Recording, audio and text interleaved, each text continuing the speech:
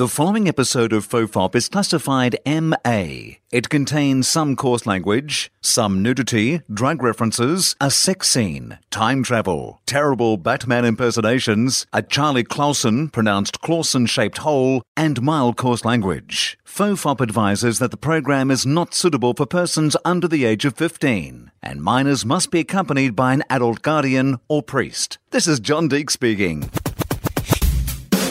Everyone relax. This is FOFOP.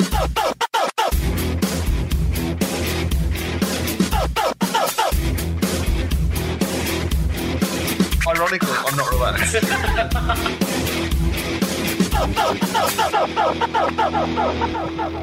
Hello and welcome to FOFOP. I'm Will Anderson, and joining me in the pod cave, amazingly enough, it's his first time in the pod cave, which is very exciting. He sat down on the chair and he said it's very comfortable. I'm very happy about that. Justin Hamilton's here. Guest Charlie. Justin Hamilton, how are you, sir? This is such a comfy chair. The only thing that could ruin this experience is recording a podcast. Right.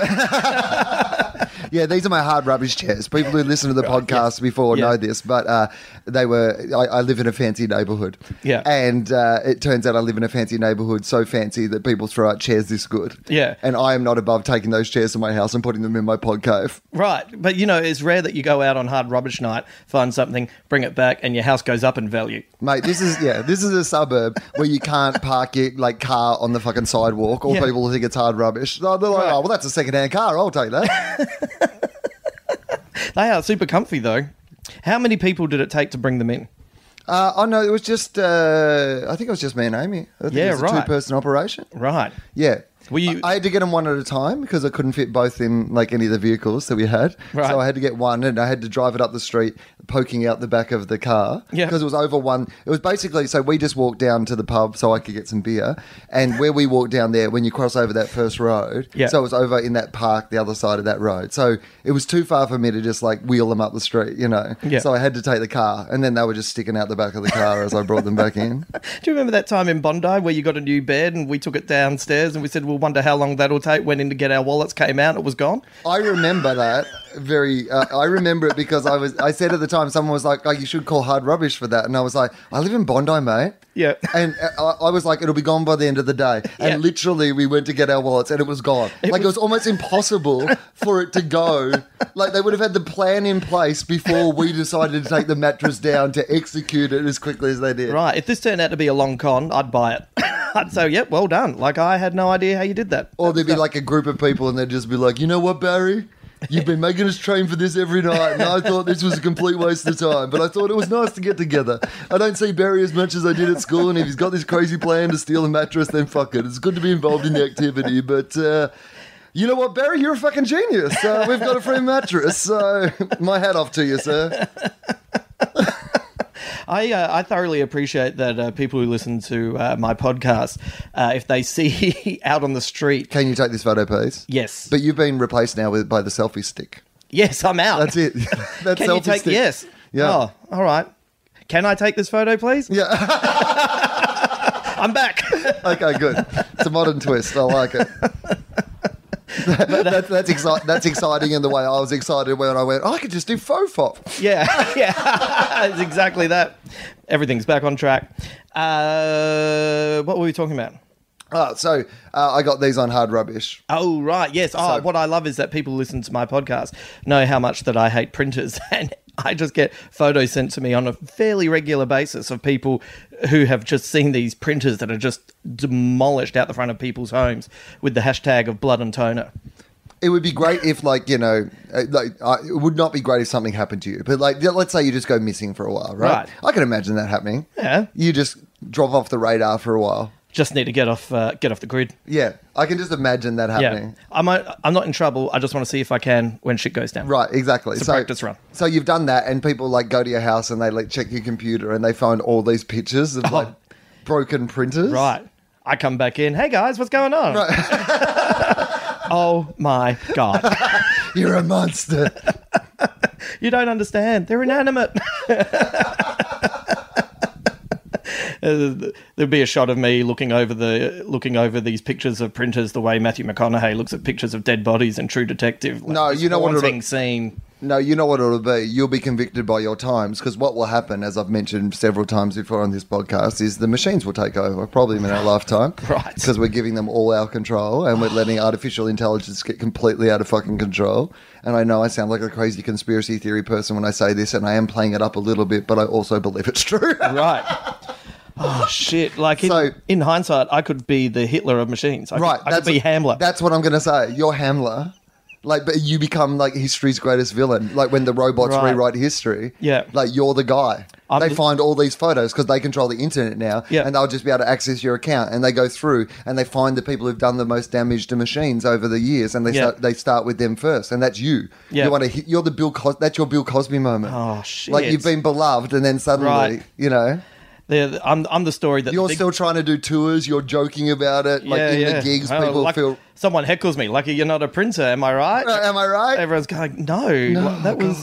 Why? Like, there's owning it, but this is terrible. I'm the story that big printers tell little photographic apps at night to make them go to sleep. I'm not here to tell Bill Cosby how to do his job. I am here to tell him, please don't rape people. Right. So the thing that I would say, though, even about that joke that we're referencing, if people don't know this, everyone I'm sure knows the Bill Cosby story. Right, like there is, I now think, over 30 women who've come out with allegations Judd against Apatow him. said he had trouble believing it when it was 27, but when it got to 33... Right.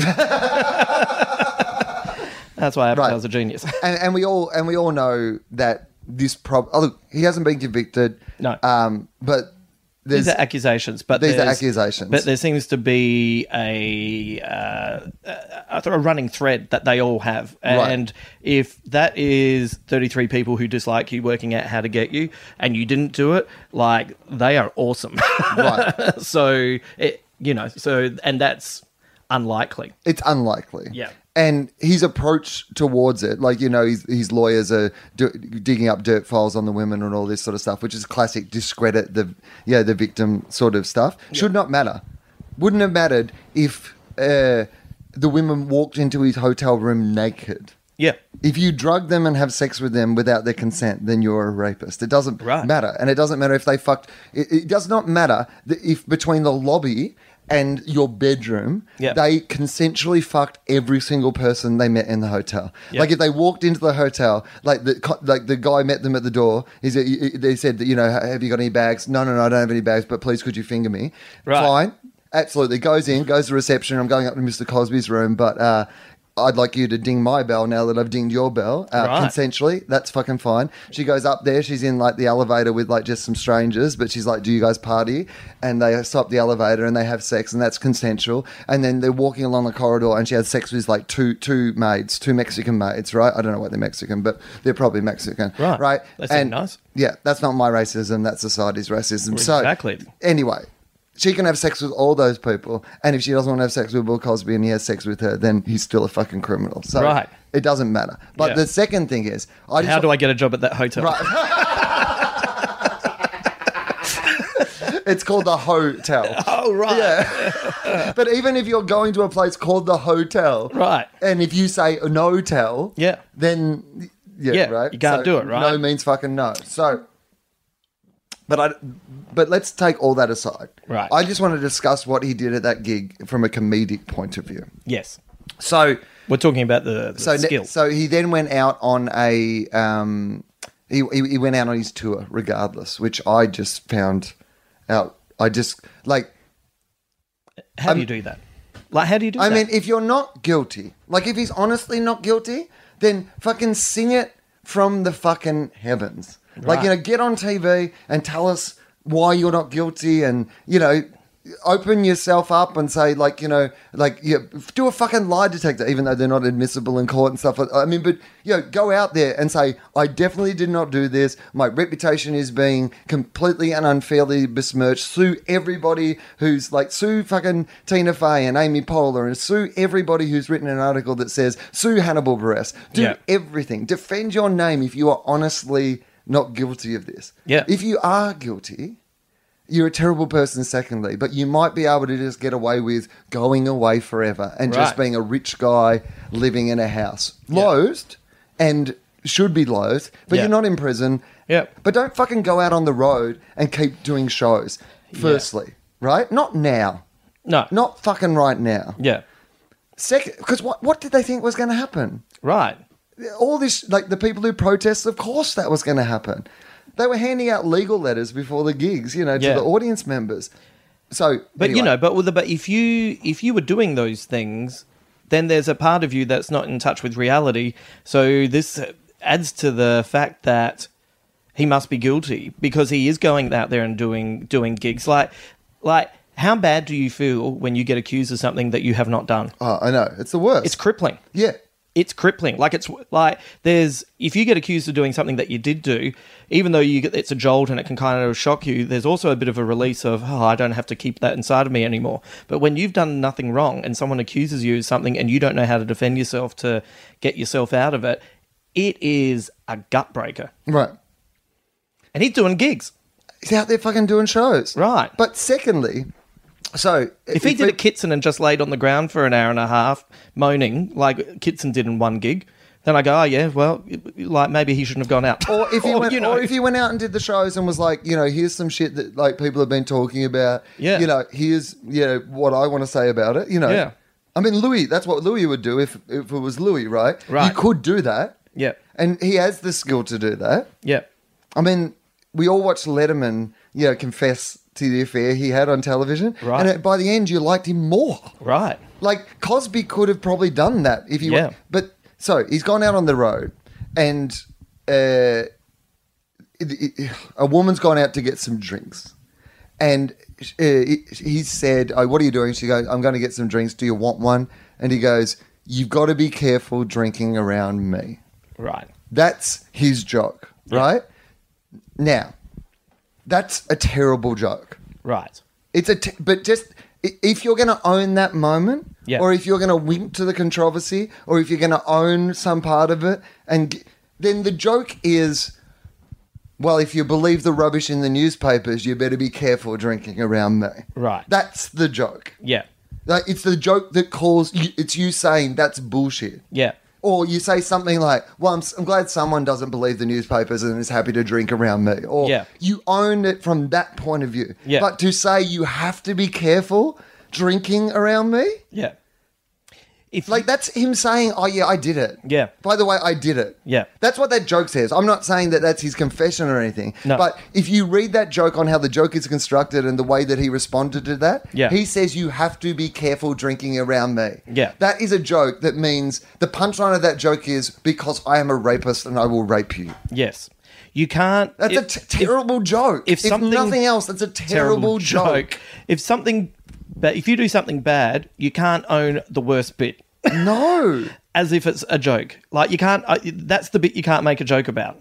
You can make jokes about lots of other things around it, but you can't own the bit that is the heinous bit as if, hey, gags. Right.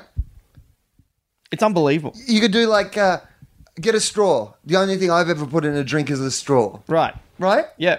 Like you could have a joke for that situation, and you could own it and twist it and make your point and protest your innocence if that's really what was inside you. Yeah. It's a terrible joke. Yeah. Yeah. No, I agree. It was one of those rare moments where you find something out and you actually just stop for a second and go, wow, really? Yeah. Really? How did that happen? Like... You've got to know it's coming. Happen? Surely you've got a couple of lines up your sleeve. Has no one actually said anything in the house? Like, has no one... Oh, yeah, what's going on today, dear? I went down to the markets. I bought some fruit. I bought some vegetables. What did you do? Nothing. I just watched some TV. Like, is that what's going on in that? I don't know. Because, when the Shannon Knowles thing happened, like, I made a joke on television about Shannon Knowles' dad's name. Right. I got the name wrong, and it... His dad had passed away. Right. Things that I should have known about and was not across. Right. It wasn't like I was making fun of his dead dad, but, No. I take my... I admitted I was wrong. I should have researched it more. I should have known it. And I hopefully have not since that day ever made that same mistake. Yeah. I donated a bunch of money to charity. I owned it. I said, I got this wrong. Yeah. But then I had an answer up my sleeve in case people said something, right? Right. Like, because I do interviews or whatever, and they'd be like, "Oh, Shannon Knoll, challenged you to a boxing match," Right. You know, and you're like, you have to have it. I knew I would get asked that question, so I always used to say, oh, "Come on, can't he challenge me to something neither of us are good at, like singing?" Right. Which was like a nice joke, and it owned my attitude of I apologize that I made a bad joke. Yeah. I didn't mean it. Yeah. But I own it because I was the person who said it, and I should have thought it through more and whatever. Also, the joke is implying that he will beat the shit out of you. So, Right. That joke's at my expense, also at his expense. Yeah. But it still asserts the idea that I made a mistake on this joke, but it doesn't mean I have to be nice to Shannon Knoll forever. Yeah. Like, you know what I mean? Like, I made a mistake. I don't have to like his music because I did something wrong. Yeah. You had a line prepared. Yeah. Cosby, I mean, it just amazes me as a comedian. He just didn't at least have a line. Yeah. Or hadn't thought about what the perfect... Surely in a PR sense, in a crisis emergency, you would have a PR person who's by your side crafting, 5 or 6... messages. You have to have something for when the protests happen. Right. You have to have something for, Yeah, we've all seen Gone Girl. We know how this works. Right. Right. Maybe he should have seen Gone Girl.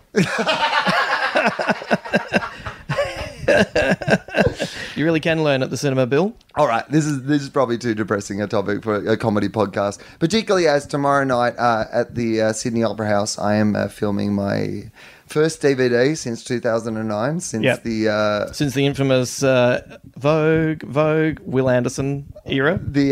I'm basically all I have to do is live for now another 30 hours. Yep. Because as people who listen to this podcast regularly know, my only dream in life is that when I die, they don't play anything from Willosophy in 2009. Yeah. Because I don't want the of that last big spot image on your chest. of me with that big fucking spot on my chest, Yeah. with my long sleeve under my fucking t-shirt, wearing my fucking Madonna mic, prowling around the stage like I had something to say when I had nothing to say. How can one man be that angry about Titanic? Oh, Lord. In hindsight, you did look like one of the Joker's henchmen from Tim Burton's Batman. But look good at the time. In about 30 hours from now, I will have taped my new special. Yeah. So even if I die, it's all there. Yeah, 30 hours from now, if you see him riding a horse across the Sydney Opera House, waving a machete and trying to throw a pumpkin in the air to catch it, just know that, nothing more to look for. It's okay, yeah. It was a good shoot. Yeah, he nailed it. You're going to be sad tomorrow when you see the news, but 6 weeks from now, you're going to have a cracking DVD. We should be positive because it's a very exciting time. It's been one of those... It's the Opera House. Right. It's a concert hall at the fucking Opera House. Right. You were born on the street that your dad was born on, that your grandfather made in How'd the you past. know that? I don't know. Never mentioned that? I just looked you up on Wikipedia. Wikipedia. You know Wikipedia. Yeah, Wikipedia. At the Opera House. Are you excited? Yeah. Because, you've never played that concert hall stage at the Opera House before, right? I always try to, we've done some gigs there and, done some like they've all been big. And also the, when I hosted that thing with comic book creators Grant Morrison, Len Wein and Dave McKean, like that was a real, moment. And now we're doing the big room, which I've only been in it. I've never been on that stage. And it's like, that is super exciting. You got to enjoy these moments. This might never happen again. That's what I think as well. Yeah. It's funny. A guy got up at me the other day on Twitter about plugging it too much. And look, I have plugged it a lot. I understand that. But I wanted to be put full. out a lot of free podcasts and right. give a lot of jokes. That's why there's been, I think, literally this week, there's been a podcast every day. Yeah. And because part of it, I understand the agreement. Yeah. Like, if I put out something for free and I give the show a plug. Yeah, do you mind if I just plug something? Right. You know, it's cool. And I think most people who listen get that as well. But this one guy online was like, another... And I was like, most of the things I plug are free things. Like, 'cause some people get angry that I plug the podcast. I'm like, I'm just telling you that I went away and made this thing that you can now have for free. If you want. I'm sorry. Yeah. We're not being U2 about it. I'm not telling you have to have it. It's not in your iPod already. Yeah. You know what you can do? Take your thumb, and you know how that joint goes up and down? When you see that little podcast thing, just flick. Yeah. And there'll be stacks of other things you can see. Or take your thumb and jab it in your eye, you cunt. Right. One of my favourite singlets from Bali. I really do think you should have bought it. But look, I get it. I know it's annoying when, I plug a lot. I try not to plug all the time because there are comedians that I idolize who follow me on Twitter, and I don't want them to stop following me because I plug too much. Right. So I'm conscious of it as well. You need to get that made as a T-shirt. I don't plug too much. Dun, dun, dun, dun, dun. I don't know why it's got that music. Why not? Yeah, why not? Salt and Pepper's here. It's just a little grab. I'm not paying the full rights. So, no, but you know what? I'm not going to. And the only reason I brought that up was because it made me think. Nah, fuck it. You know what? This is like I may never get to play. The Sydney Opera House again. Not in the big main room. Yeah, and particularly to film it all, like in front of this fucking beautiful set drawn by James Fosdyke, this guy I met through this podcast. Right. And now I'm going to be standing in front of this massive fucking rendering of like his artwork, and we're going to film this fucking big special. And you know what? I've never been more proud of anything than this show. And it's the last time I ever get to do it. Yeah. And so you know what? Fuck it. I'm going to plug it a bit. Yeah, exactly. I'd like the room to be full. I'm inviting all my friends. Like it's one of those nights. Like, Right. literally I have like 50, 60 friends coming. It's going to be a real celebration. And I'm like, you know what? I'm just telling you that this is going to be, I think that I'm really, I've been nervous about it. I've been like excited about it. I'm all those fucking things. I want this to be awesome. And then some fucking dude is like, oh, could you please stop telling us about your fucking thing? Oh, yeah. Sorry, dude. I'm going to the fucking opera house to do a gig with no discernible skills. Right. Like, I have a microphone and some words and a vague idea that a lot of people will find this amusing. Me and my best mate Hamo are going to fucking tell some jokes on the fucking main stage at the Sydney Opera House, motherfucker. With people who can sing and play instruments and can act, and it's just these two guys sitting in leather chairs in the Will Cave. Awesome. Yeah, right? So enjoy it. Yeah, exactly. I'm going to plug it even more. I'm going to find that guy and I'm going to put him in all my plugs. That'll be even more annoying because I'm just going to be plugging that I'm supporting. It's not even my show. I'm just going to fill it up chock full of support for you and for him. But it's so weird, isn't it? When someone just gets like, when you realise that you get angry over something that's not worthwhile getting, or not angry or annoyed over, and I've been doing it for a few months now. We catch a lot of flights. Yeah. The person who asked to check if you have any chemicals on you. Yeah. Yeah. I would often get, oh, God, this is annoying. I've just gotten through security. And then it's like, it takes seconds. And they're just doing their job. You're an asshole, Hamo. So now I walk over with the bag open. G'day. I'm probably going to get hauled off because I'm too positive towards him. That guy's too optimistic. What's going on? Must be something nefarious. No, I just want you guys to feel good because in the past I've been an asshole. No, absolutely. Like I agree with you, and most of the time I've been trying to do a lot more of that. Like just kind of be in the moment and realize that everybody's got shit going on. Right. But there still are just like the airport is a classic example because we travel all the time, and for me it's people who don't stack their fucking trays.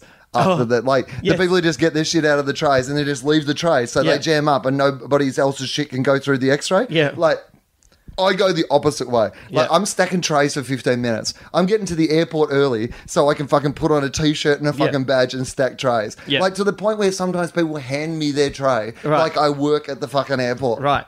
There's a legend about you. The old tray stacker. Yeah.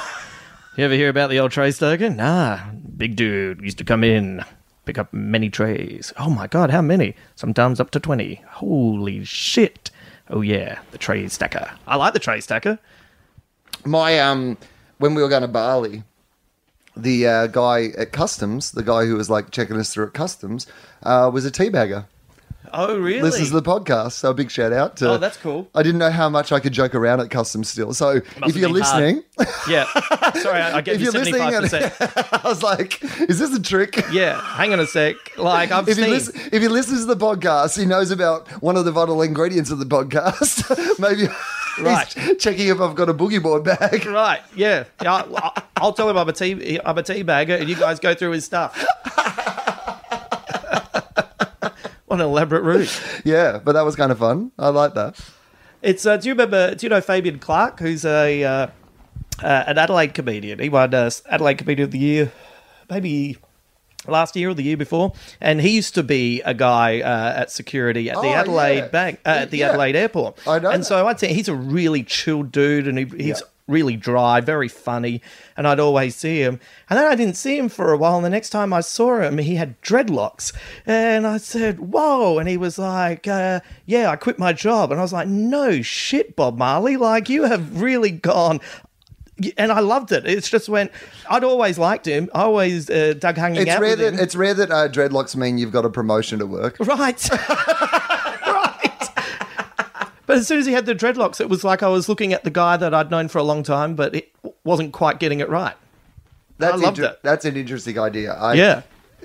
He's really funny too. There is something about someone who gets caught in a job. You know, they're not that person, but they get defined by their job, and then you actually see them out of it, and you're like, oh, yeah, right. Well, that's why sometimes you ever get that thing where, like there's people that work at the comedy festival that I've known for, about 10 years. And I know them well. I'll say, hey, how's it going? Blah, blah, blah. And then, in July, I'll see them somewhere, and my brain seizes. I can't work out. It's like, and then they have to say comedy festival. I go, oh, but they're not in uniform or in context. Right. Oh, that's a good app. Here's my new thing on this podcast. I'm just going to invent the apps, and then anyone who wants them, just take them and make them. I don't have the time. No. I've got shit going on already. I'm busy. My fucking diary is full. But if you want these ideas, here they fucking are. Yeah. All right. A context app. Firstly, here's an idea that I tweeted about the other day, but if Hollywood, if you want to get around this, a reality show made up solely of people who at the end of their reality shows, in that last package they have with them, when they're getting eliminated, vows that it won't be the last time you heard from them, but you've never heard from them again. Right. You're welcome, Hollywood. That's yours. Just fucking do it. Just make it. I don't have the time. So here's your app. It's a context app. Yep. So basically, it's like Shazam or whatever, but like it gives you the context of that person. Yep. You save people in your phone. So like you put your info in their photo when you meet them. Yep. Right. And then like your phone then just is able to access that and brings up the the context. Right. Yeah. Wow.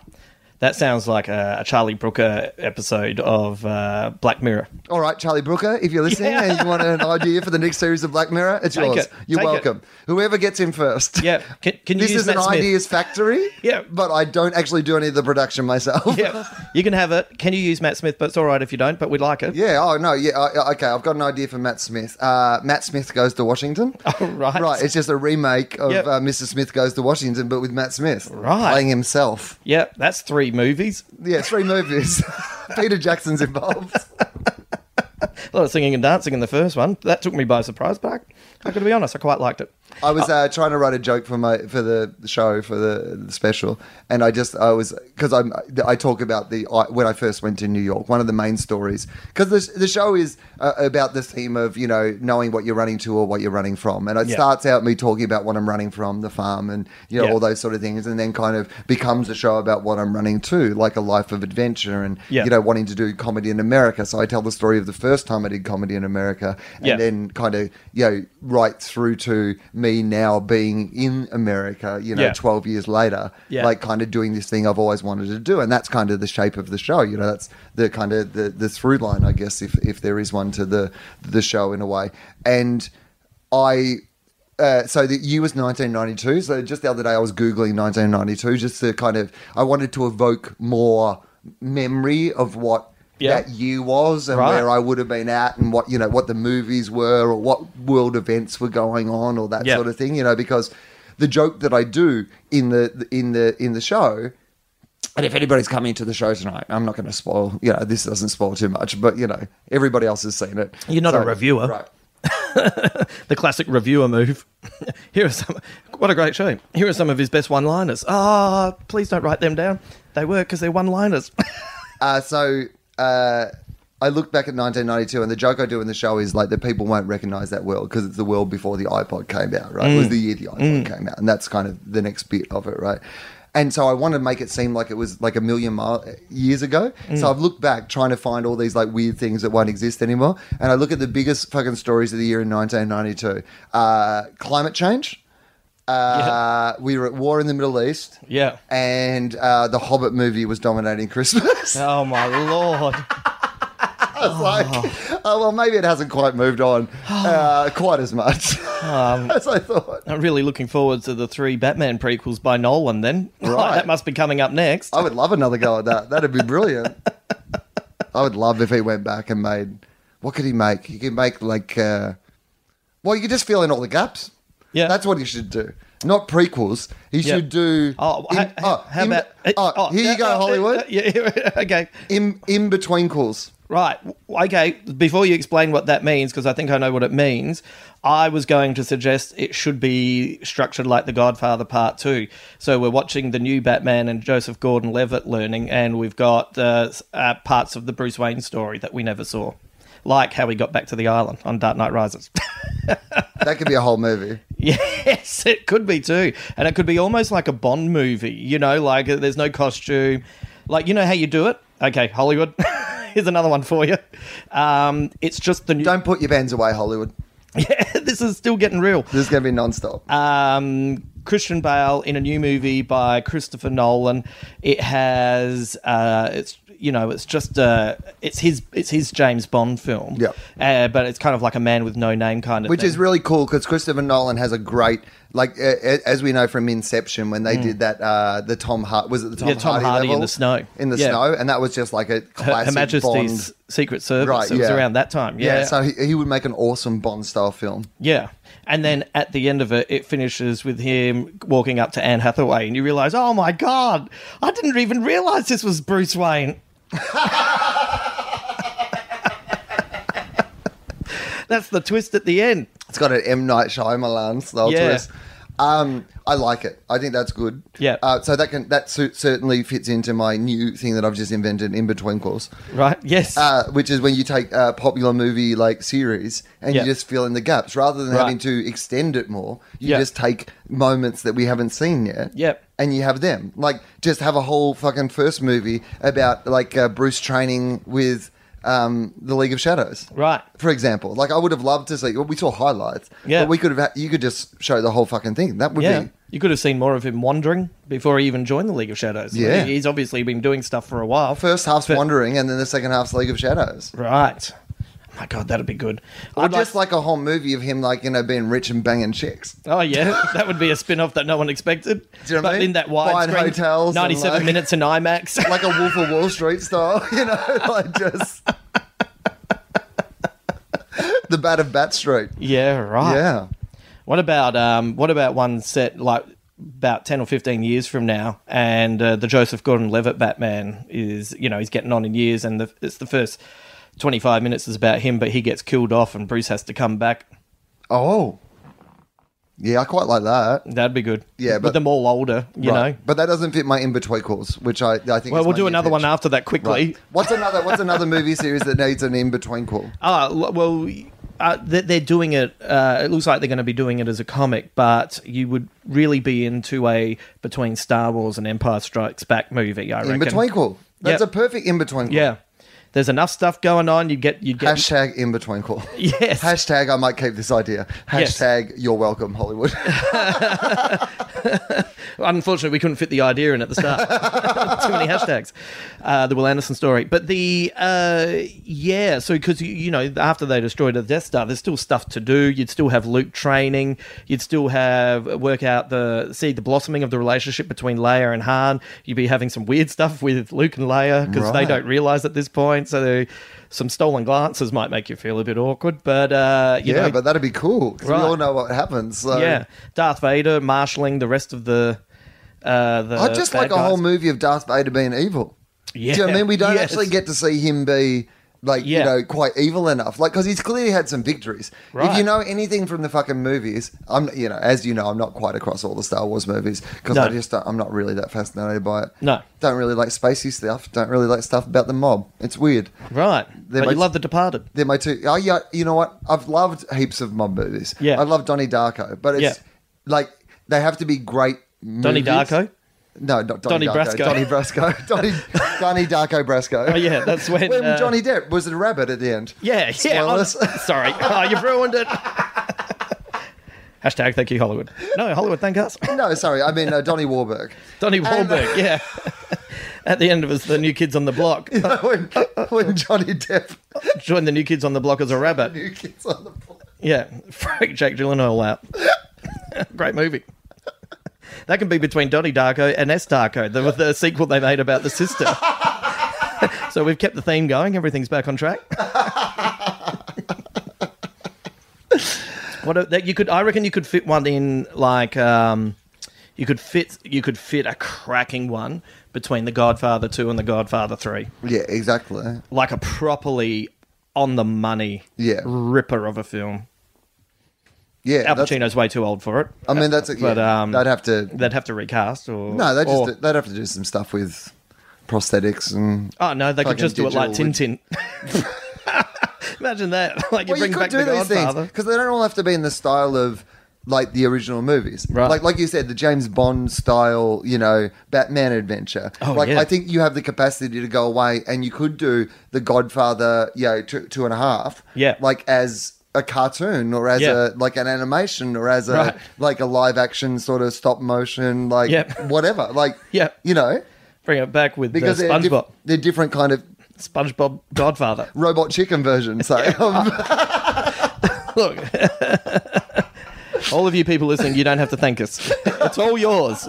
Do what you will with it. These are free ideas. Yeah, they're good ideas, though, aren't they? What else would need, because I think that's good. They're two good pictures. If we went and said, like, Batman, obviously that's a big franchise. The Godfather, that's a great franchise. You could possibly squeeze one between the first two Bourne films. Like, he's on the run for a while before they catch up with him. You couldn't do it between the second and third because they run into each other, but you could definitely do it between the first and second. I got to be honest with you. I'll be happy for a Bourne, it'd almost be just set 5 minutes into the first Bourne film, but then you have a whole film of him just... Oh, yeah, getting back on to... Just being... Yeah. Himself. Yeah, you know what I mean? Oh, right, yeah. Before he went amnesiac. Yeah. Yes, I'd just like to know what his life was like. Right. What was he doing? What was he up to? Yeah. Yeah, all sorts of stuff, right? And all violent as well. They're good films. Yeah. They are a cracking 3 film. Like, if you're thinking, I don't want to do something today other than just sit and watch something, watch the 3 of them back to back, and you will fucking have had a cracking day. He's coming back. Yeah. I'm wrapped. I'm really excited. Did you know his middle name? This gives away a bit of a clue for the show as well. Anyway, this is something I wasn't going to reveal until the show's over. But anyway, Matt Damon's middle name. Do you know what his middle name is? No.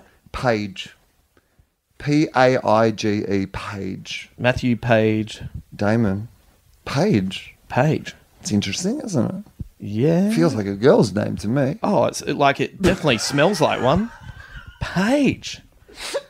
Wow. So now, like, the Page Identity is a very different film. The Page ultimatum. Like, what? Yeah. Like, what? Take my shoes off before I walk in the kitchen? Like, but you know what? It just makes me like him more. It does. You know, it's just he's one of those guys that everything I learn about him just makes me like him more. Yeah. Like, he's a big Hollywood actor, and he was in a film where he cried. Like properly cried. Like, not in a, there's a man. Like of the old school kind of thing. It was very much like it was bordering on, it was uncomfortable. It was uncomfortable to see him cry like that. I thought, I don't feel good about this. I really like him. And then later I didn't. But you know why? Do you know why? He was able to access like all the bullying he got from having Paige as his middle name. Right. And that's why his tears are so realistic. Oh, God. Yeah. Oh, now it's just brought an extra depth to it. Right, exactly. Oh, my God. Do you think there was ever a weird conversation between Ben Affleck and J-Lo when J-Lo found out? I reckon there was heaps of weird conversations between them. Yeah, but this one they would have been at parties and she wouldn't be able to let it go. Well, I reckon she would have been like, oh, my God, Paige. And he'd be like... his middle name is Paige. Yeah, I don't know how she talks. No, I was like, who is that? That's how I imagine J-Lo talks, but I never hear her talk. Does she just have an American accent? I think it would be like that. She total this? No. Oh, this is bordering on wrong. I am J-Lo. No. Who is that? You're back in the Bond film. I'm not very good at accents. You're a femme fatale from 1968. All my accents start with good intentions and end in racism. Right. That'll be the documentary made about you 15 years hence. If I die between now and my fucking taping, they'll just play that bit out of context. And God. that's how I'll be remembered. Yeah, and I'll have to do the Today Tonight circuit, explaining the context, them trying to make me explain why it's funny and me getting angry. Look, if you weren't there, you don't get it.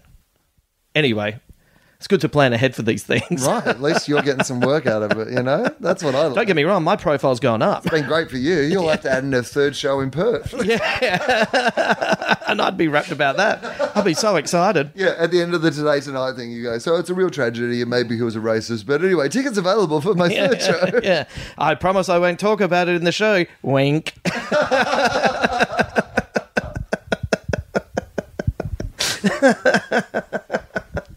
Yeah, I like you. I like you in Betwiexels. In between calls. In between calls. In between calls. In between calls. Yeah. In between calls? Yeah. Maybe in between calls. Is it in between calls? That's all of it, and that explains it. But maybe you'd shorten to in between calls. Yeah. In between calls. Yeah.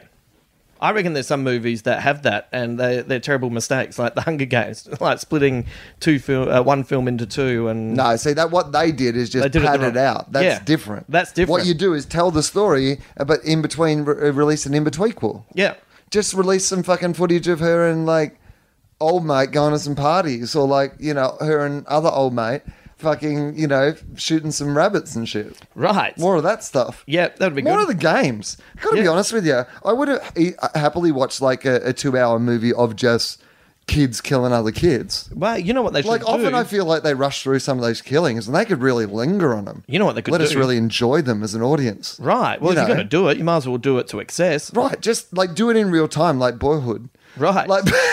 Right. No, but actually get the kids to kill other kids. Yeah. No, you make it like a documentary. Right. Like a really high class, 80-minute documentary about previous Hunger Games. So you've got different eras, you got different kinds of footage, you got different stories. Or you know what'd be good? Or I mean, I would love that, by the way. Yeah. Yeah. Some talking heads like a Ken Burns kind of documentary. That'd be a really fucking cool thing. Yeah. Like a documentary they made to promote because they go back for the big anniversary one. Yeah. That's the conceit where they go back in the second movie Yeah. because it's the whatever, so they're making a documentary for like this thing, and we get to see the documentary. Yeah. Yeah, that'd be fucking cool. Yeah, that would be awesome. Like that would actually be a great. Like I would love that. Right. I reckon that'd be fascinating. That could be a new genre, couldn't it? Like but you know how you had found footage movies that became a thing. Maybe it could be like people start making little 80-minute faux documentaries that go with the movies. So, like it comes out... Would you say FOFOP-umentaries? Why not? Let's brand this shit now.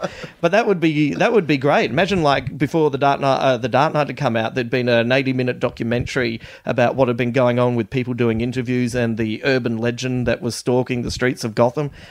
Well, they're kind of doing it a little bit with those sort of like things, aren't they? Where they release like a little extra bit or like a little... They do it a lot with TV shows now where like, in between seasons, if you're a subscriber, you'll get these little shorter, kind of... 2-minute vignettes. Yeah. Yeah. So basically it's just a bigger version of that. Right. Essentially it's just making fan fiction movies. Right. And I would be up for that. Yeah, no, I think it's a really good idea. What's another big franchise we can get around? What are the big ones that people would like to, really milk? Like, what would a Transformers one be like? Could you bring a bit of credibility to it? Here's what I would like. Oh yeah, okay. No, yeah, let's go with Transformers first. Yeah. Because I'm not a fan of any of those movies. Oh, terrible movies. Right. But I don't. The one thing we never really get to see in any of those Transformers movies is just kind of like what we got to see in the old Transformers movies, which was kind of almost like the Transformers just being superheroes. Do you know what I mean? Right, Like you're just like fighting crimes. Yep. Yep. Like helping humanity like be saved. There's too much always like us against them or what's going on. Yeah. Like I just like a whole movie where like they're on our side and we can just enjoy the fucking Transformers smashing people. Yeah, and imagine like a start to the movie where it's it's like a Michael Mann, Nolan start to Dark Knight, where it's a bank robbery and it turns into a big shootout, and next minute you just hear cars being bang, bang, bang behind, and everyone looks up, and it's Optimus Prime as the truck just knocking cars out the way, and then he flips and goes, "Bop, bop, bop, bop, bop, bop," and I was like, that would be a great start to the film. Right. I think that would be fantastic. Okay, here's an idea.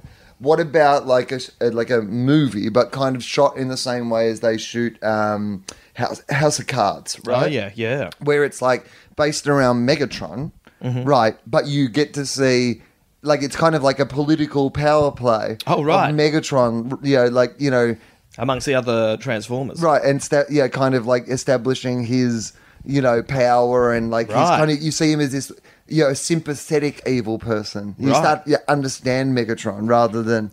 Wow. That's mind-blowing. Right. That's a really mind-blowing idea. The idea of just trying to make those movies have a bit of depth. Did you see the trailer for the... Oh, I've lost my voice. Did you see the trailer for the third House of Cards? Yes, I did. I thought it was a good trailer. I enjoy that series a lot. Do I. I think Kevin Spacey's great, and I think Robin Wright's fantastic, and it's a bit... She's underrated. It's a bit campy. Yeah. But I love a Hollywood... I love a political intrigue story. Like, I've been watching... You're not watching it for The Wire. You're watching it for something else. And there's bits of it that I really fucking love. I think it's really great sometimes, and then sometimes it's a bit soapy and whatever, but it's whatever. I enjoy it. But I enjoy all those shows. The one that I've been really enjoying is the Taya Leone one. Oh, right. What's that? Madam Secretary, I think it's called. Yep, And it's right. it's a network show, and it has no excuse to be as good or as entertaining as it is. Yeah, right. And the one that I've been watching, which is fucking terrible, which will not surprise you in any way, but this is how much I like shows about that I'm even watching this terrible, rancid piece of shit that, like, even the people making it can't believe anybody's watching from the way they're writing it, which is Affairs of State, starring Katherine Heigl. Oh, Yeah. right. Like Katherine Heigl as basically as she's like Hillary Clinton or whatever, Right. And she's like... Did you say hello, Clinton? Hillary Clinton. All right. I got... She's also Hello Clinton. Which is it's the sequel to Hello Kitty. You're right. Yeah. It's Hello, like an Clinton. old president fingering a pussy. Right. Oh, my God. Hello Clinton. Well, that's HBO. Like, there's no way we're getting that one past the networks.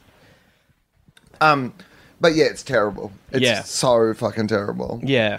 Yeah. Sometimes you just hear things and you go, well, that's just not going to fly. No, I knew it was going to be terrible. Right. But even by the standards of terrible I imagined it was going to be, it's so much worse than that. Right. How's it rating? Haven't looked at the ratings. I've just been, because I've been in Australia, so I've just been downloading it and watching it. Right. And how many have you watched? Oh, all of them. Why did you watch all of them? Well, I like those sort of shows. Right. Like, not this one. No. No. But How many episodes did you I watch? don't know, 8 or something. Oh, my God. I'm really enjoying Fargo, but I'm still up to episode 7. I've been taking ages with that. Yeah, but there's some shows you can just kind of fucking watch in the background. Yeah, like, right. I'm very much a background watcher. Yeah. Like, I will churn... Officer. Nothing weird going on here. I'm actually looking past the house. Yeah, I'm a background watcher, mate. I just like the background. Yeah. I know there's kids playing down there, but I'm looking at the horizon. How good's that horizon? That's just what I'm into, mate. What's wrong with you? No, I like having things on just while I'm working, and a lot of the time they're actually very formulaic shows because they're the easiest ones to just watch in the background. Yeah. The other night I was watching The Celebrity Apprentice. Oh yeah. Which I'm loath to watch that show because I think Donald Trump is one of the worst people on the planet. Right. But there's something that I also find a bit schlocky and entertaining about it, so I often watch it. So this season in particular, it's just started. This was the first episode I watched the other night. And the celebrities are, like, when they first, like, before the names came up, like, I think there was 3 celebrities I recognised. Oh, right. Yeah, like Gilbert Gottfried's in it. Right. Geraldo Rivera is in it. Right. And the man who said that LeBron James should be a good American and not talk out about politics and just concentrate on being a father. And as Jon Stewart pointed out, yeah, he is. Like, he's a father at home. with his kids, and he's really looking after them, and he has a job. And then pointed out that Geraldo has 5 different children to 5 different mothers spread out throughout America. And you went, wow, that is a takedown right there.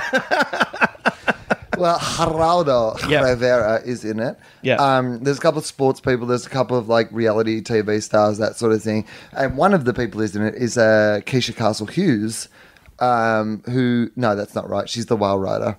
Right. I thought you were going to say it's the whale rider. No, it's not the whale rider. Right. No, what's her name? She was Rudy in the Cosby Show. Oh, right. Her. What is Rashida. it? Rashida Jones. Castle Hughes? Castle Hughes? Yeah, I don't know. Yeah, but I know who you're talking about. What is her name? Okay. Well, whatever her name is. Yeah. You know what? I'm going to Google it. Keisha Knight Pulliam. Yep. Rudy Yeah. from the Cosby Show. Yep. Ian Ziering was also on the show. I need to point that out. Right. Where did he find the time with Sharknado 3 about to go into production? So Ian Ziering, at some stage, one of the guys calls him Ian, and he goes, "It's Iron. It's always been Iron." Yeah. Everywhere with you. I am Iron Man. No, Ian Man. No, you're Ian Man. No, I'm Iron Man. No, trust me, you're the invincible Ian Man. That's a great Inbetweequel. Right. Iron Man with Iron Ziering. It's when Tony Stark's really busy and Iron Ziering has to be Iron Man for a while. You know what it is? It's Iron Man crossed with the greatest American hero.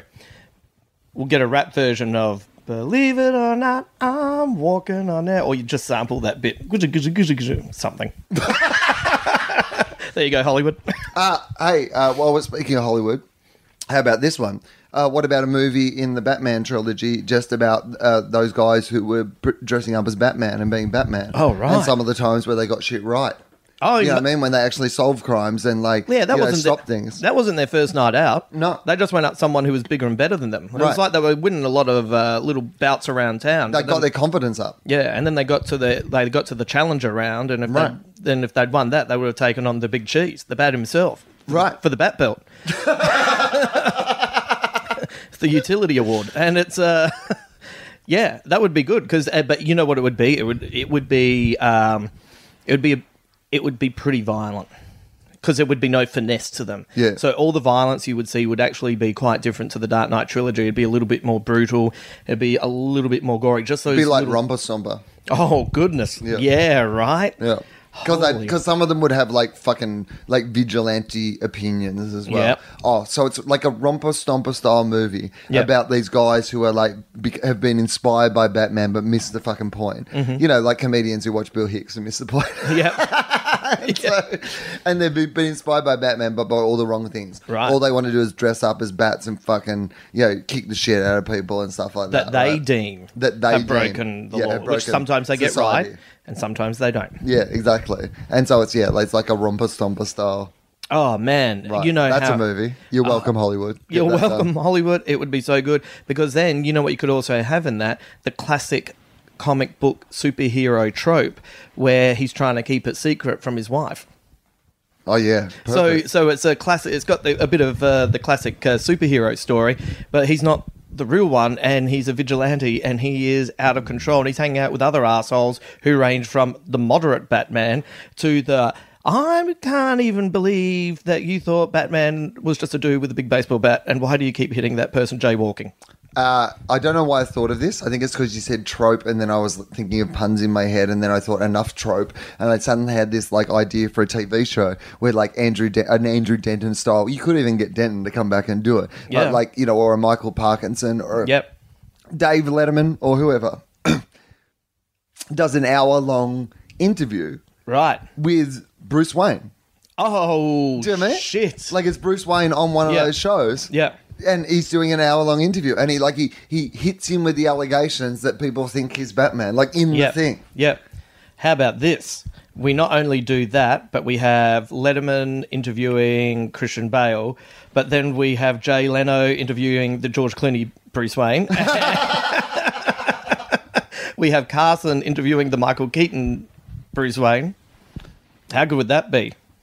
How about we remake the Christopher Nolan Dark Knight trilogy. We have Joan Rivers interviewing the Adam West Batman. That'd be devastating. Yeah, but we've done it with like a 2-pack style hologram. Right, It's a hologram of Joan Rivers interviewing. That would be so good, the Adam though. West Batman. That'd be so good. So, what about this? What about... What about this? It isn't fair. I got an idea I want to share. What about Alfred? Like the years when he was like in the in doing the special forces sort of fucking work. You know, I want that as a series, Like a young Michael Caine style character. without a doubt. And I want young Alfred. 10 episodes in a season, and the final episode of the first season is when they go and find that guy who's been throwing the jewels around the size of tangerines, and you go, oh no, this one.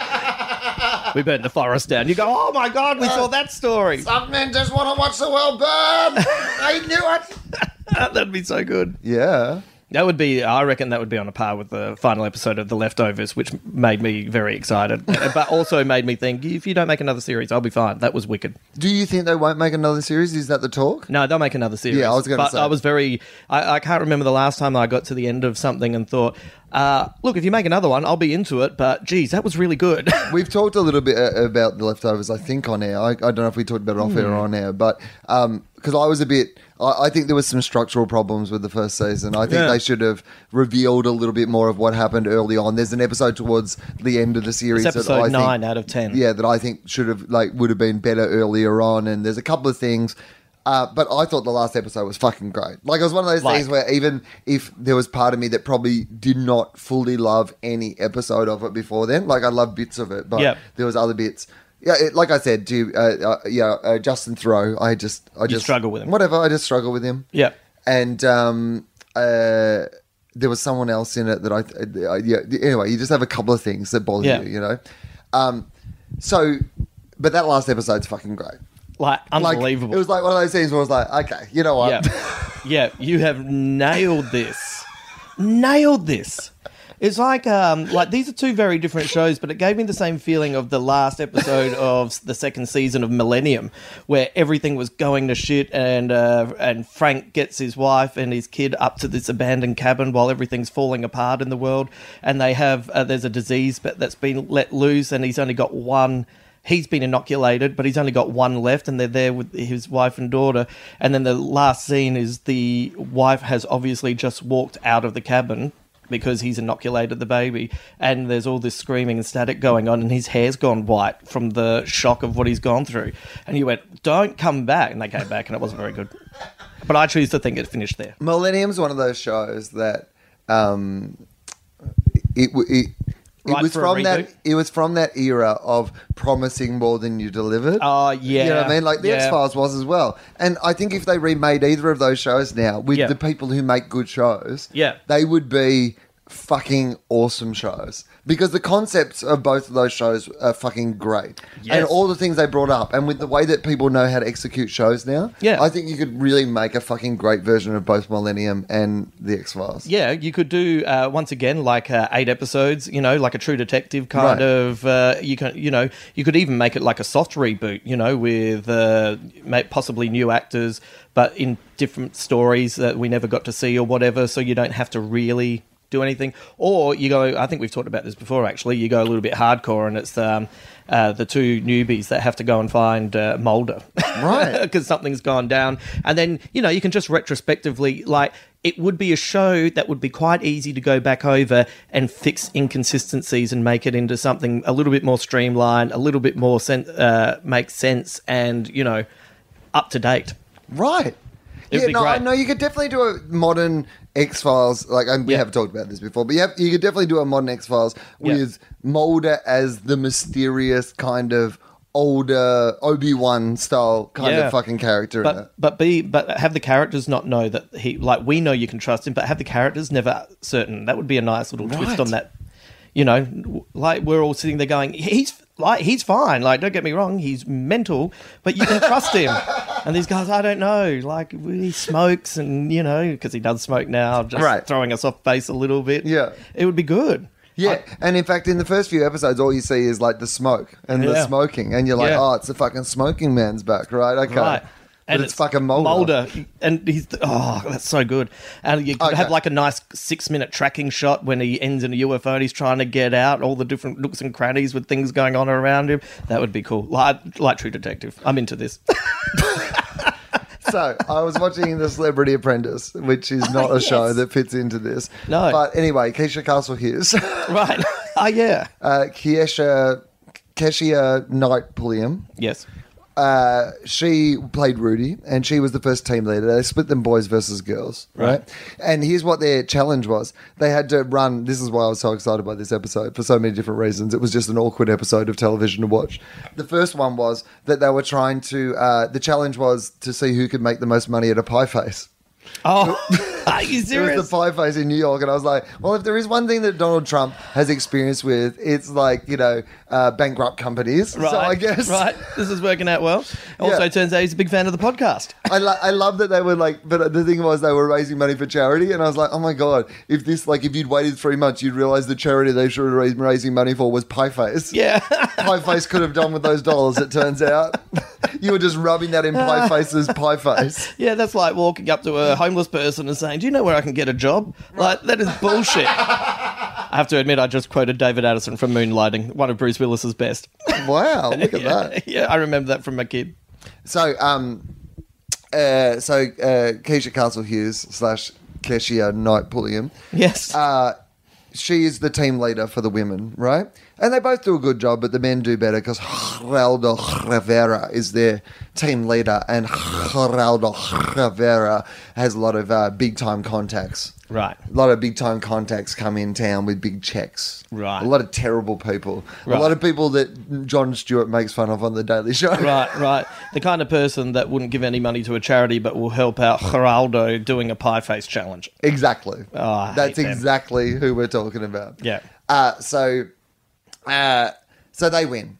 So that means that it looks like that little old Rudy is going to be on the chopping block, because normally if you're the team leader, right, you're the one who gets the blame, right? Yep.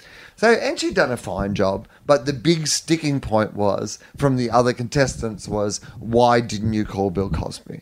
Because, like, she was on the Cosby Show, and he's like this rich guy, and they didn't get enough benefactors, right? So the whole theme through it is like, is she going to call Mr. Cosby? Why isn't she calling Mr. Cosby? He's this rich guy. Why isn't Bill Cosby here? Why doesn't she want to call Bill Cosby? And all the contestants are like constantly going, they're getting up her because they're like, but why didn't you just call Bill Cosby? And now we know why she didn't fucking call Bill Cosby. Because Bill Cosby is a fucking monster. Right.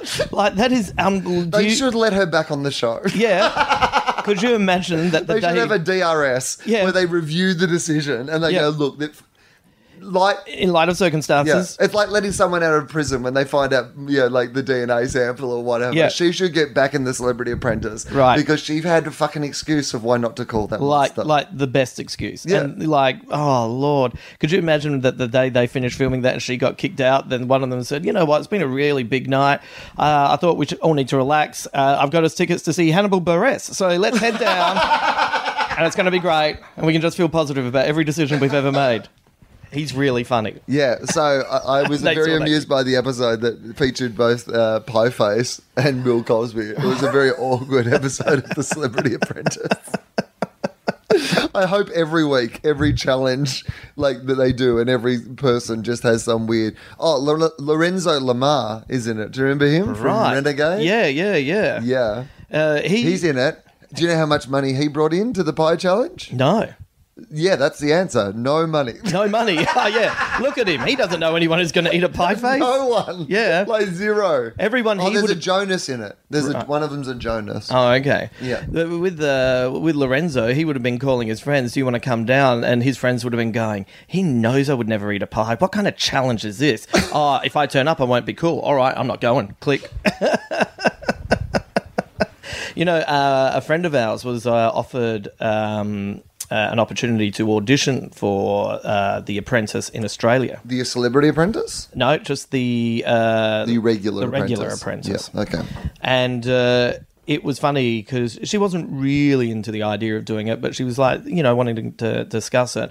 I had to say to her, and this was a very delicate conversation, but I had to say to her, I said, I love you dearly, and I know you very well, and I'm telling you here and now, if you go on it, they will edit you, so you are the biggest bitch. And it's a hard thing to say, and it's like, I know that sounds really hard. It is hard to say to somebody, but Right. you do. But I I don't think she's a bitch. I'm just saying, but knowing her personality, because she finds it difficult, if someone's annoying her, you can see it on her face. So they will be able to edit that, make her eyes look a bit too big, put some dramatic music, and use that against her. And so it was a very delicate conversation, which I must say I nailed. I think about this quite a lot. It's one of those weird alternative reality things. Yeah. But I always am fascinated to know if I could go to a world where they just gave you the experience. Here you go, world. Here's another idea.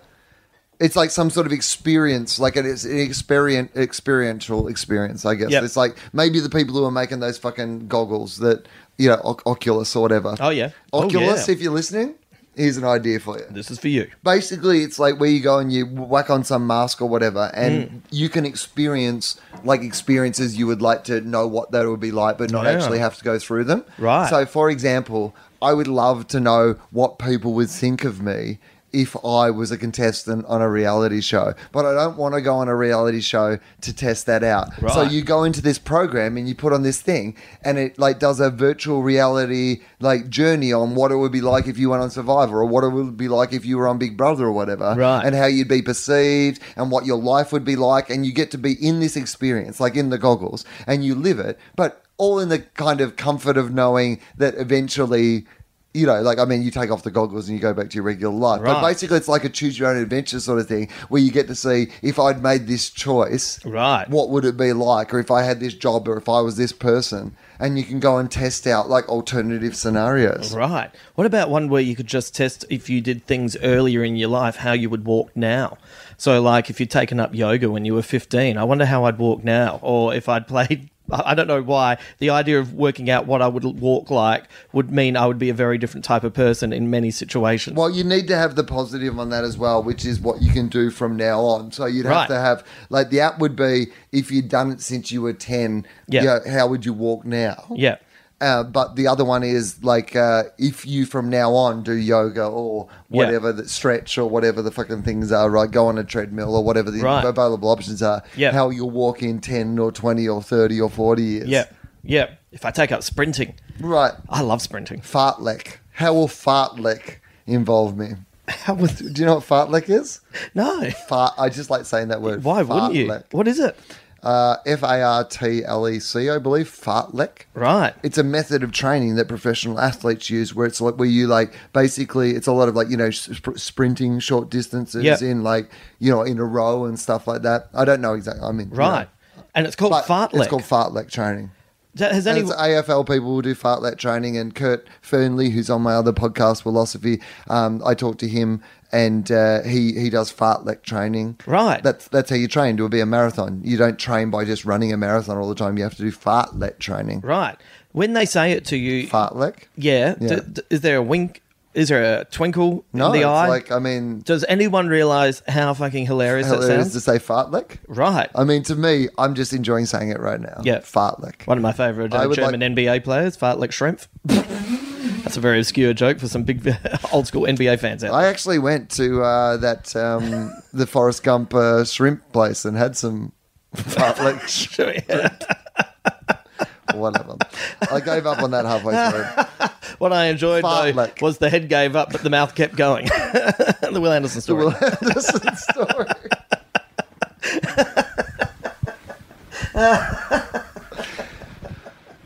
You said we should finish up in a bit. This is our... because we're going to stop talking. I'm going to save my voice for tomorrow night.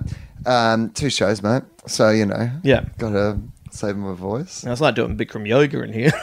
It is warm in here. Yeah. It's getting hot in here. That's good. We'll have clear Let's paws keep for the on all our DVD. clothes. Clear hearts, clear paws, as they say in the game. In Friday night makeup lights. Yeah.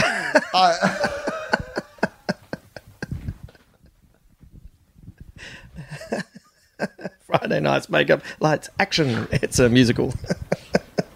You're welcome, Broadway. Take it. All right. So here's what you had a space-time travel scenario that you were going to Oh, run me right. through. Yeah, so... That's what you said at the start of the podcast. You were like... Did I say it at the start of the podcast, or did I say you it in said the it kitchen? off air at the start of the podcast Oh, in the right, kitchen, yeah. but I consider that at the start of the podcast. Yeah, that's pretty much. At some point, we turned on the mics. So I was reading this in New Scientist, and it's called Once Upon a Time. I like to read Old Scientist magazine. Oh, they're great, aren't Yeah, they? because it's like people just saying really outrageous things. The Earth is flat. Yeah, I'm like, they show you a picture of the moon. It's got that rocket in its eye. Like, it's... Good on you guys, Old Scientists. Yeah, Old Scientist is great.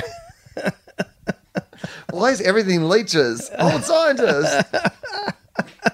Yes, that would be on the cover. They always pose a question. When to leech? Always. Old Scientists. It's a very thin publication. But so in this, they pose a question: what is now? It is an idea that physics treats as a mere illusion, yet it is something we're all familiar with. Blah blah blah. I just want to get to the interesting bit. But I was hoping in New Scientists, that's how they're writing now. Yeah. It's something we're all interested in, blah, blah, blah. Yeah. Well, they know that no one's paying attention. They just want to get to the big bit.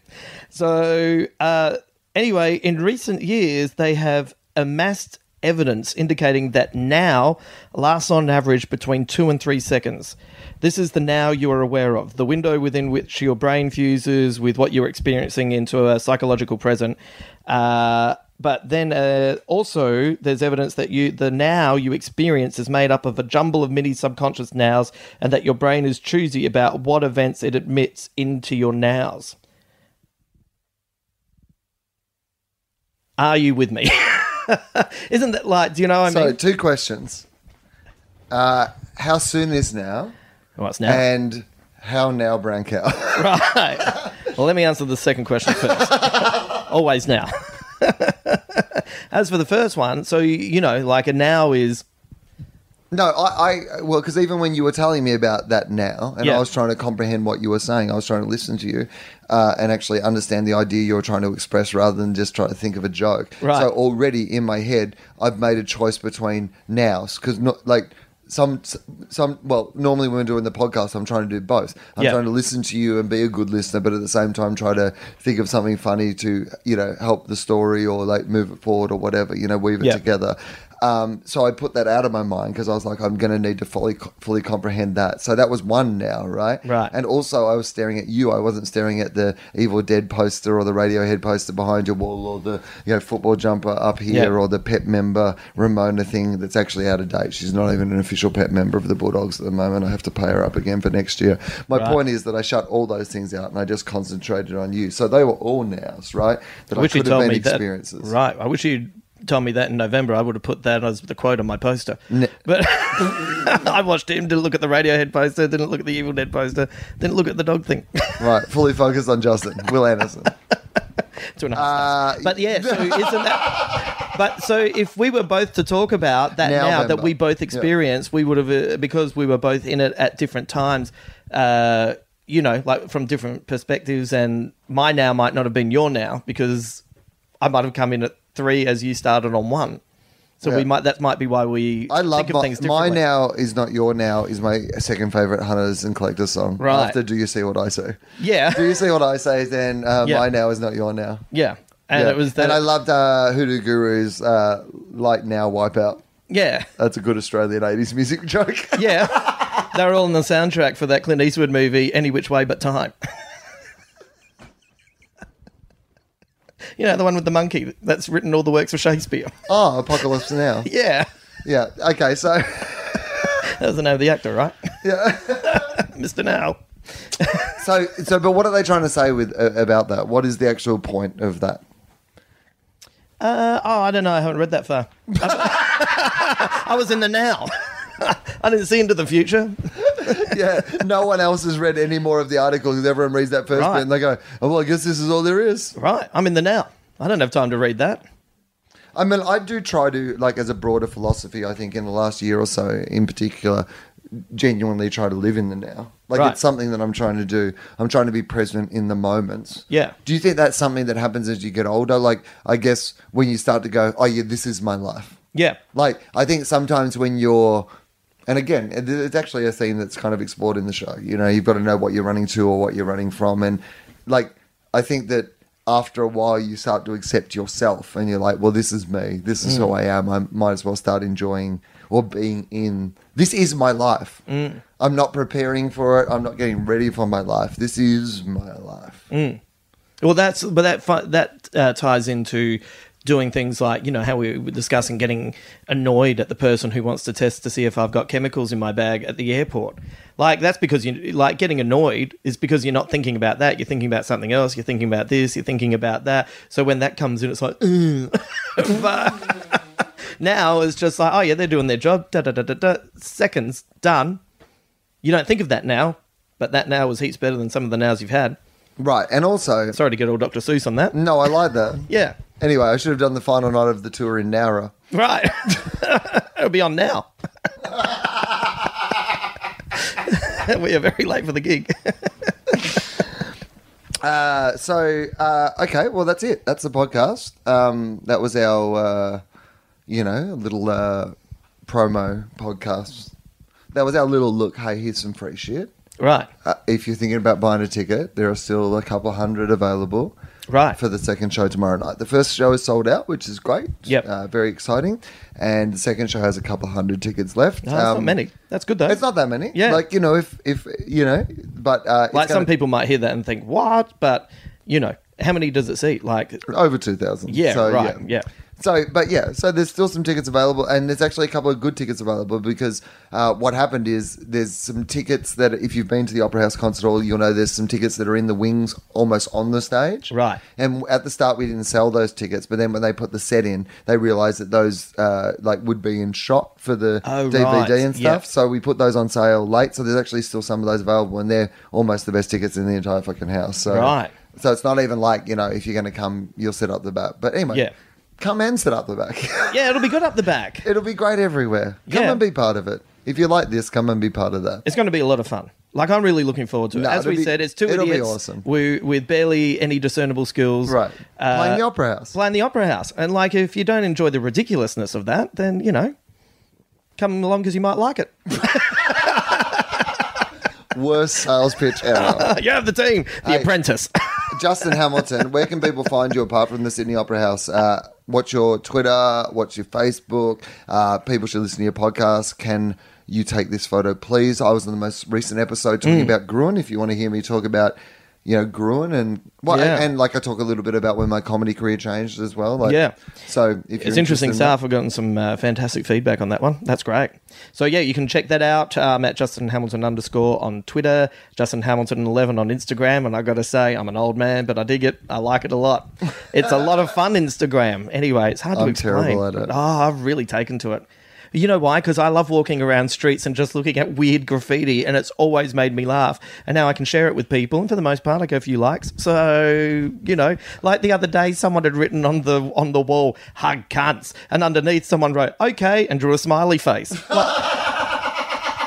You got to share that with the world. Yeah, it's a good point. That's a lovely message. That's a nice note to finish on. Hey, your new show. Yes, you'll be able to see snacks. I'll eat every one of them. Nom nom nom nom nom nom nom nom nom nom at Perth for the Perth Fringe on the 20th, 21st of February. Selling fast. Selling really well. Thanks, guys. I'm wrapped. We might be doing whatever. I didn't say that bit. And then we're going to Adelaide for 2 weeks from the 1st of March. And then it'll be the Melbourne Comedy Festival. And the Shelf will be back for the Comedy Festival as well. You can get tickets for that at Moshtix. I'll be doing the Shelf, and I'll be doing on Monday night my political show, Political Will. And then my regular show, which is the number one show. Please don't come and see Political Will before you see Free Will, because I'm working really, really hard on one of them. And the other one is just me ranting for 3 nights. But so if you can work out which one it is, people. Free Will, I'll be doing the Adelaide Fringe Festival debuts on March the 2nd, so come and see that. I will start thinking about that 2 days from now. Yes. And then... I wish more news shows were like that. Anyway, with the news after this break. So that will be Free Will. at the Adelaide Fringe, the Brisbane Comedy Festival, and of course the Melbourne International Comedy Festival. I am in San Francisco for the San Francisco Sketch Festival. No, you're not. You're right here. First weekend in February, I think the 6th and the 7th or something like that. And on the 9th of February, which is a Monday night, I will be doing the 200th episode of FOFOP, Justin. Yes. This is episode 176. Right. The maths on that doesn't really work that well because Right. that's not that far away and there's still about 30 episodes. Right. Well, 25 episodes. But here's what happens.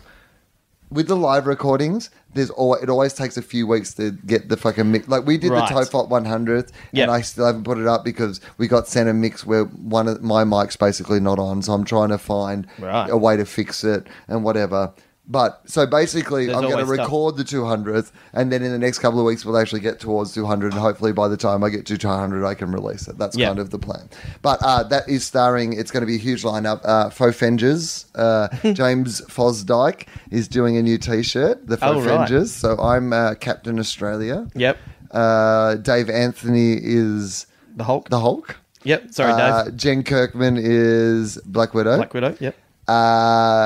Matt Kirshen is Iron Man. Yes.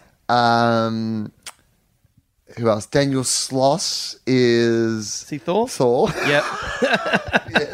This is all seeming like it's going correctly. Right. And Gareth Reynolds is Hawkeye. Yeah, great. So it's going to be, we're going to have a poster and a T-shirt and it's going to look really fucking cool. Of course it is. It's Fozzie. So that's really, really fun and really amazing. And I was a bit disappointed, actually. I wish I'd thought about this earlier. It's probably one of those things I probably shouldn't talk about now that I only thought about it. But James Fosdyke has designed... So the backdrop for the show tomorrow night is fucking amazing. Oh, yeah. And I haven't it's- even seen the finished version, and it looks amazing. Right. So my poster was this background, and half of it, the street was LA, and half of the street was Sydney. And it's the M Mall where my last show was, and you can actually see the poster of the last show up on the... It's a really great background, and then he put in all the people, the Illuminati people. Yep. He put all those people in with my haircut, Yep. offering the gifts and whatever, and then I'm floating in the middle of the poster. It's such a fucking great poster. Yeah. But there's a version of it where we take out all the people and we take out me, and it's just those two streetscapes. Yeah. And I thought that's the perfect background for the DVD. You know, Yeah. like the show's very much about my two worlds and running to and from, and I've got like Australia and I've got LA in the background. I think thematically, and for me to be standing in between those two things, which is where I am in my life. You know, Yeah. when this thing's being recorded, it just was like, it's beautiful. And I wish I'd thought about it and flown him up to see the show. I only thought about it like fucking today, basically. A couple of hours ago. That would have been anyway. Yeah. That would have been cool because I would have liked him to see it. Anyway, That we're would have been recording good. it for a DVD, so he'll be Yeah. able to see it. But that's exciting as well. Yeah. Hopefully he doesn't hear that until after it's been Right. on. So anyway, we're doing this huge show at Meltdown, February the 9th. Oh, It's yeah. free. It is absolutely free. It's a Monday night. Please come along. It is a free.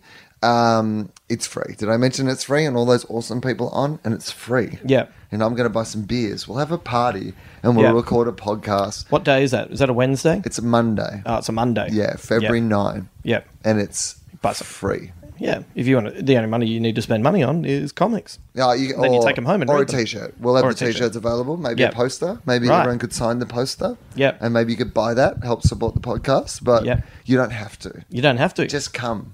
Just come and let's go and have a fucking awesome party in one of the most awesome places like there is in LA for a fucking podcast. Right. For not even a podcast, for the spin-off of the podcast. Right. This is the Joni Loves Oh my Chachi of God. podcast. This Spin-off. is a fucking Inbetweequel. Oh my God. This is what FOFOP is. Right. It's an Inbetweequel. Come and celebrate. Oh my God. An Inbetweequel. It's like we've just learned what FOFOP has been after all these episodes. Thank I don't God we feel did. I don't feel like they dragged it out too long either. It was the right time.